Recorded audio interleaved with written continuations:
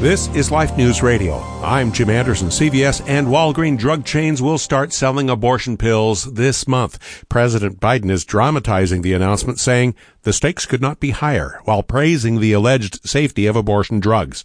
Researchers say women face high risks of injury after taking chemical abortion pills. Pro-life members of Congress are challenging Pfizer Pharmaceutical after learning of its donations to Canada's arranged suicide groups. And they want to know if Pfizer policy uses U.S. tax dollars to promote assisted suicide.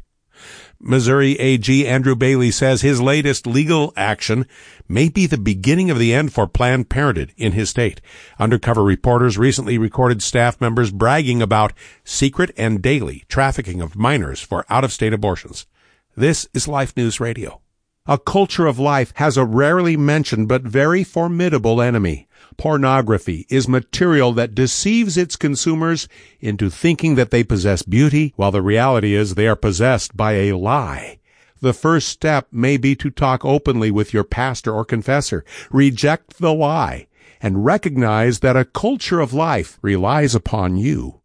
Alabama legislators are reacting to media stories that their state bans reproductive IVF Biotech. Their response is a bill allowing destruction of human embryos. A judge has declared Montana's 3 laws limiting abortion to be unconstitutional. His ruling echoes Roe v. Wade rationale, inferring that abortion rights are unlimited until fetal viability. And efforts to bring arranged dying to Maryland have flopped. It came down to 1 or 2 Democrat committee members unwilling to proceed after being informed by pro-life constituents. For pro-life headlines delivered to your email address daily, sign up at lifenews.com. This has been Life News Radio.